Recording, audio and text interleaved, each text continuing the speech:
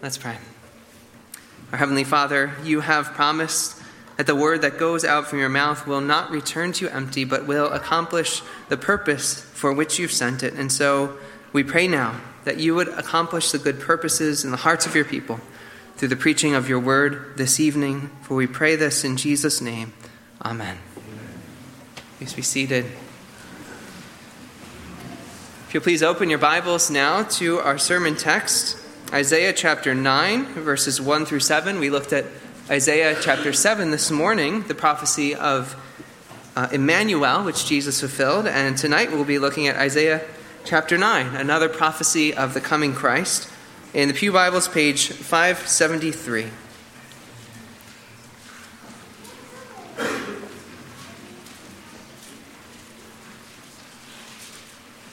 So Isaiah 9, verses 1 through 7. Here now, this is the holy, infallible Word of God. But there will be no gloom for her who was in anguish. In the former time he brought into contempt the land of Zebulun and the land of Naphtali. But in the latter time he has made glorious the way of the sea, the land beyond the Jordan, Galilee of the nations. The people who walked in darkness have seen a great light.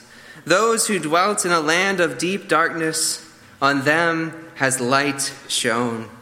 You have multiplied the nation. You have increased its joy. They rejoice before you as with joy at the harvest, as they are glad when they divide the spoil.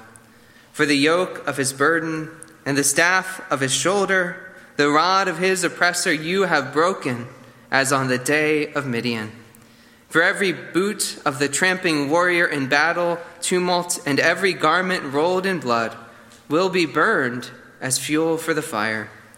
For to us a child is born, to us a son is given, and the government shall be upon his shoulder. And his name shall be called Wonderful Counselor, Mighty God, Everlasting Father, Prince of Peace. Of the increase of his government and of peace there will be no end, on the throne of David and over his kingdom, to establish it and to uphold it with justice and with righteousness from this time forth and forevermore. The zeal of the Lord of hosts will do this. Amen. When I was young, one of my favorite things about the holiday season was that every morning when I woke up and I would come out of my room into the living room, the room would already be lit up with the lights of the Christmas tree. It was that time of the year in December when normally the house would be cold and dark when I got up in the morning. But instead the lights were already on. And of course they reminded me each morning that it was Christmas time. Christmas was coming. This was the season of joy and of celebration as we remembered the coming of our Savior. This evening, we have gathered together to remember the first coming of our Savior, Jesus Christ. And we do so with the symbolic lighting of candles to represent how he is the light of the world. And we come to one of the quintessential passages in the whole Bible about Christ's light breaking forth into the darkness. It comes from the prophet Isaiah, written more than 700 years before Christ's birth, and yet it speaks so clearly about both his birth and his identity. It's so clearly that we could even call this his birth announcement. Only the all-knowing, the all-powerful God, who is in control of all of history, could announce the birth of his son more than 700 years ahead of time. And then in his perfect timing, bring forth his son, born of a virgin, fulfilling not only this prophecy, but many more as well. As Christ fulfills this prophecy, he was not only shining light into the gloomy darkness when he was born, but he continues to shine that light into the world today. He is light and life for all who will receive him. And it is his light that we celebrate every year at Christmas time. This evening, as we meditate on this passage, I'll first spend some time looking at how his light has shone into our gloomy darkness.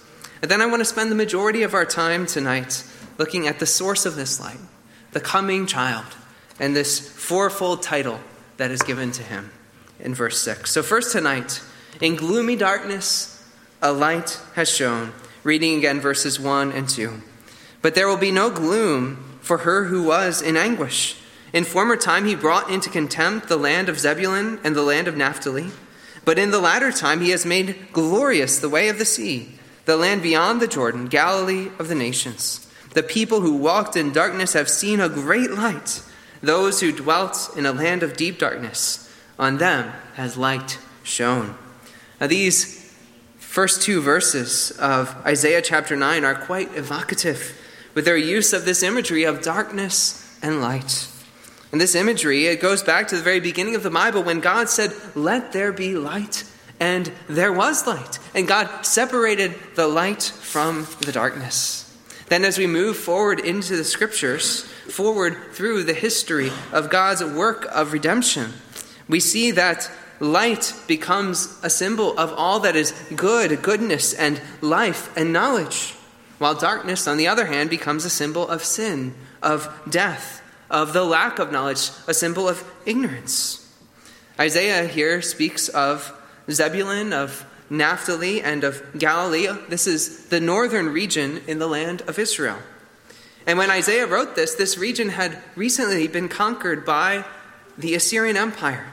It wouldn't be long before the majority of the Israelites in this region would be deported, and foreigners would be resettled there. And that's why Isaiah calls it Galilee of the nations. He speaks of its darkness, the contempt it had suffered because of the way it had been conquered. And yet even in this place, where there is little knowledge of the Lord, where there is the darkness of sin and ignorance, that is where the light begins to shine. It is where darkness is deepest that a light shining forth penetrates with greatest brilliancy. And we know how this prophecy is fulfilled because it is quoted for us in the Gospel of Matthew, chapter 4, verses 13 through 16. For it's there that we learn that Jesus Christ begins his ministry in the town of Capernaum on the shores of Lake Galilee, in this very region. Christ was the great light shining in the darkness as he began to teach, to preach the good news of the gospel, and to work miracles. And Jesus said, "I am the light of the world. Whoever follows me will not walk in darkness, but will have the light of life." John 8:12.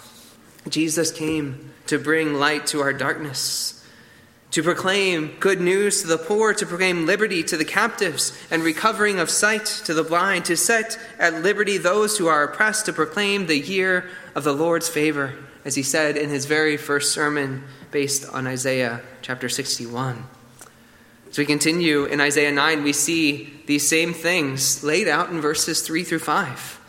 And these verses describe what it looks like to go from darkness to light and how it is accomplished. These verses describe, they deserve a sermon of their own. I'll just touch briefly on them because I want to spend the majority of our time tonight on verse 6. Verse 3, "You have multiplied the nation. You have increased its joy. They rejoice before you as with joy at the harvest, as they are glad when they divide the spoil." You see here that God's people have received many good things. But the key to it, the source of it all, is the Lord. He is the source of all these blessings, even as he is the source of the light that has dawned. Then verse 4 speaks of how he does this by setting his people free, setting them free from oppression, just like he did when he rescued his people out of their bondage in Egypt, or just as he did when he led Gideon to deliver the people from their oppression at the hands of the Midianites. Then verse 5 speaks of how he does this by putting an end to warfare. Now, the complete fulfillment of these verses 4 and 5 in particular, it still awaits the second coming of Christ. For we know that in the world we live in today, all warfare has not ended, all oppression has not ceased. That awaits Christ's second coming. Now, verses 4 and 5, they both start with the word "for." They give partial explanations, the initial explanations of how God will work this deliverance from darkness to light. by delivering his people from oppression and warfare. But the foundational explanation is given in verse 6. So let's now turn our attention here. Verse 6, for to us a child is born. To us a son is given, and the government shall be upon his shoulder. And his name shall be called Wonderful Counselor, Mighty God, Everlasting Father, Prince of Peace. Now, this verse is a prophecy of the coming of a divine king. Now, first of all, it tells us how he will come. And it will not be as you might expect God to come.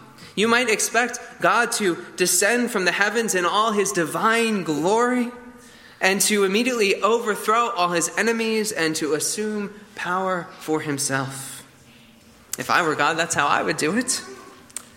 But that is not how God comes. Rather, he is born in humility as an infant. He is born as the son of an ordinary woman. And yet, as we saw this morning, this is an extraordinary birth, for it is a virgin birth. He has no earthly human father, for he is truly the Son of God. He is both born a child, as it says, and yet also given as a son. For this is the Father's greatest gift to mankind. As you know the verse, John 3:16, for God so loved the world that he gave his only begotten Son, that whoever believes in him should not perish, but have eternal life. Though he is born in humility, it also says here, he will reign. The government shall be upon his shoulder. And that is part of how we will be set free from oppression and warfare. For as we'll see, his kingdom will be of a different kind, a kingdom that expands through peace rather than through warfare. It is the kingdom of God, the kingdom of the gospel, not a kingdom with armies and borders, but a kingdom ruled by love, expanded through the preaching of the word of God. Now let's look at this fourfold name that is given to him. And as we look at these four names, we realize this is not a personal name that's given to the Messiah, but rather these are royal titles that are given to this king who is to come. They teach us about his identity and his character, who he is and what he will do. And his name shall be called Wonderful Counselor. The first term here, wonderful, it's a far more lofty term than how we would regularly use this today.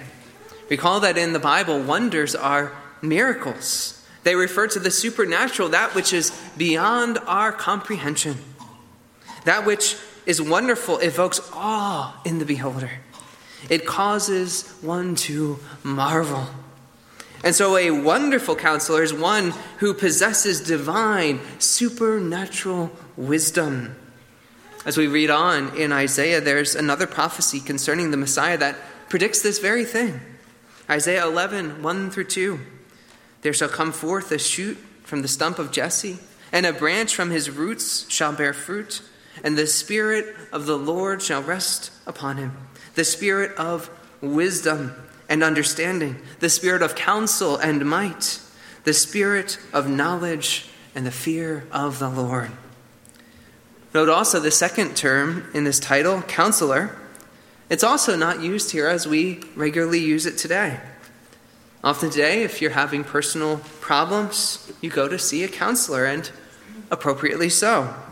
But in Isaiah's day, the only person who would have counselors would be the king. The king had counselors. But here we have a king who is his own wonderful counselor. He is so wise that he needs no one to give him counsel.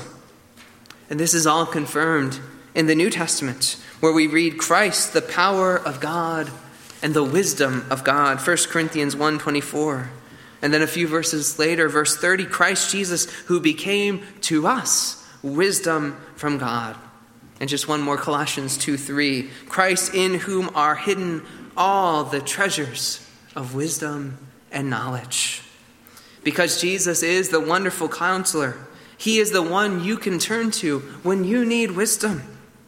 There is no quandary too hard for him, no question that he cannot answer. He possesses all the hidden treasures of wisdom and knowledge. He is the wonderful counselor. Second, we're told here that he is mighty God. The second name couldn't be more clearly a divine title. And just to explain it a bit, this term mighty can also be translated heroic, powerful, or strong. It is the Lord's power to act, to accomplish his purposes. Nothing can thwart his will. This same title is applied directly to God the Father in the very next chapter, Isaiah 10, verse 21. The Lord is also described this way in Deuteronomy 10:17. For the Lord your God is God of gods and Lord of lords, the great, the mighty, the awesome God.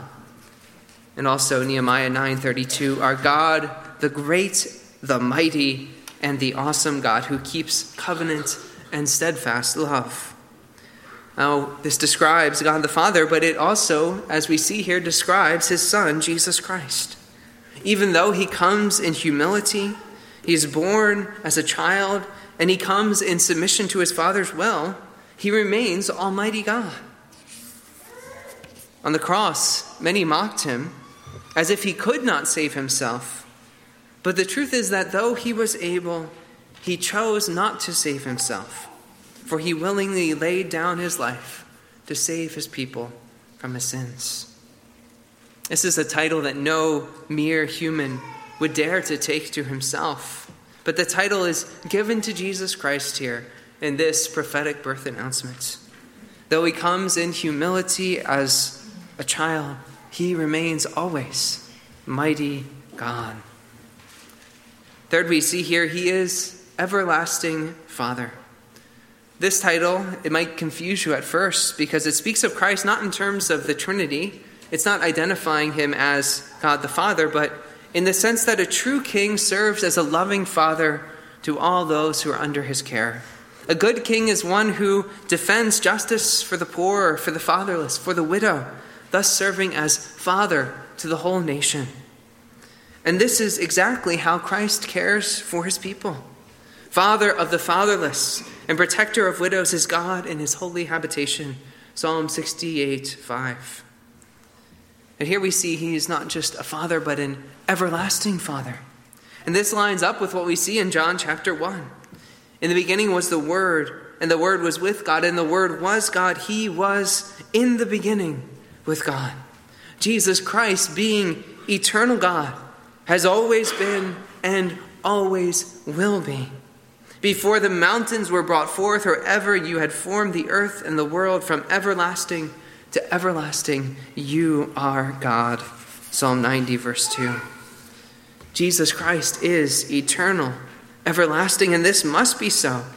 For only if Jesus is eternal can he also be the one who gives us eternal life. And in this role as everlasting Father, can you go to him and find great comfort and security? Whether you are young or you are old enough to be a father or even a grandfather, you still need Jesus, the everlasting Father, to care for you, to watch out for you, to comfort you, to care for your soul. He is the everlasting Father. And fourth, he is called the Prince of Peace. As we come to this title, it's helpful to know that in the Bible, prince does not necessarily refer only to the son of a king, like in our speech today, but it's simply another term for a leader. So a king can also be called a prince. And here we have the Prince of Peace.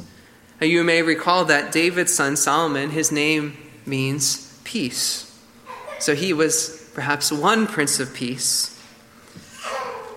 And David was the man of war, but Solomon was a man of rest and peace. But he could only give a temporary peace, only a civil peace among the nations. But now here comes one greater than Solomon, a far greater Prince of Peace, to fulfill all that God had promised to David, of which Solomon had fallen so far short. The Lord Jesus Christ comes to establish peace, not just on earth, but peace between sinners and a holy God. As Isaiah goes on to write in chapter 53, verse 5, "But he was pierced for our transgressions, he was crushed for our iniquities. Upon him was the chastisement that brought us peace, and by his wounds we are healed." At Christ's birth, the heavenly host of angels appears to the shepherds to declare, "Glory to God in the highest, and on earth peace among those with whom he is pleased." Luke 2:14. For Christ came to establish peace between God and all those who receive the gospel of his peace. And so we read in Romans 5:1, "Therefore, since we have been justified by faith, we have peace with God through our Lord Jesus Christ." This is the most important thing, of supreme importance, is to being reconciled with God. To no longer be an enemy of God, but to have peace with God. That is the most important thing. But Jesus also gives us a subjective peace of the heart. He sets our hearts at rest. For example, as he says in John 16:33, "I have said these things to you, that in me you may have peace. In this world you will have tribulation, but take heart. I have overcome the world." Furthermore, as he serves as our great high priest, he is always interceding for us, and we learn to pray in his name. And as we do so, praying with thanksgiving, we experience the peace that passes understanding, which guards our hearts and our minds in Christ Jesus, Philippians 4:7. And so Christ Jesus is the Prince of Peace. After this glorious fourfold title, our passage concludes with verse 7. "Of the increase of his government and of peace there will be no end, on the throne of David and over his kingdom, to establish it and to uphold it with justice and with righteousness from this time forth and forevermore. The zeal of the Lord of hosts will do this." Here we see this government with the peace that he brings. It will increase without end until it fills all of creation. For in the end, he must rule over all things. We also see here confirmed that he will be a ruler in the line of David, and that he will rule, as you might expect, with justice and righteousness.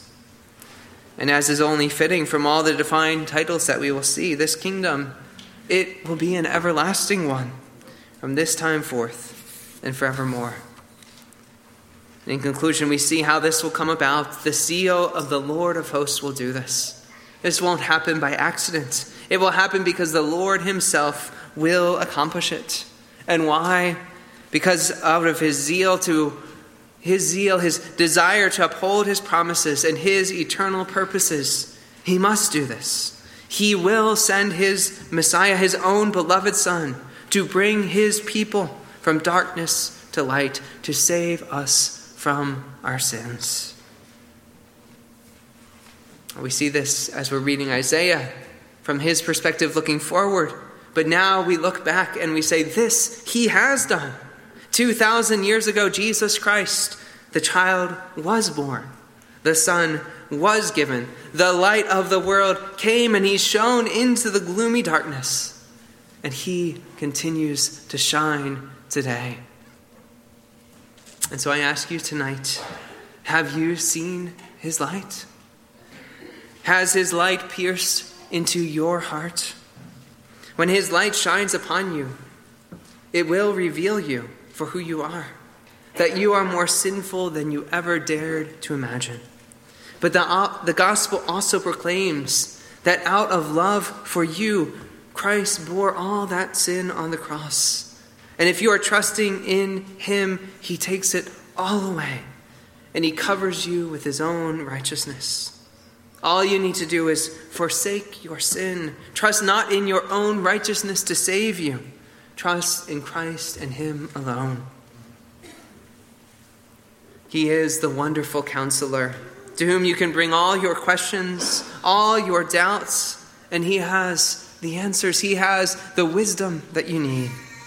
He is the mighty God in whose strength and power you can trust to guard and protect you and to shelter you in this life and the next.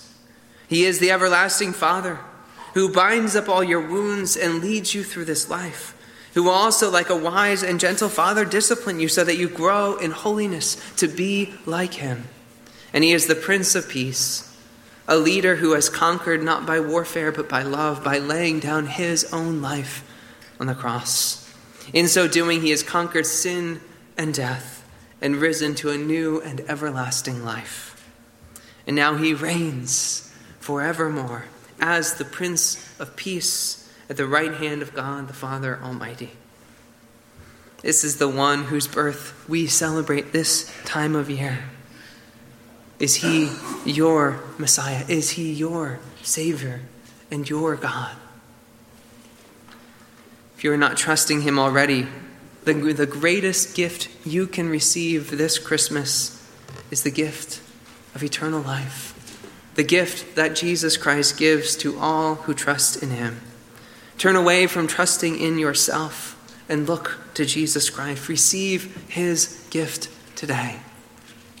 And if you already know this gift of his light and life, then share this good news with others. For this is what we celebrate at Christmas, that Christ has come. His light has shone into our darkness. He has come once to die for our sins and rise to new life. And we are eagerly waiting for his second coming, when he will come again and make all things new. Let's pray.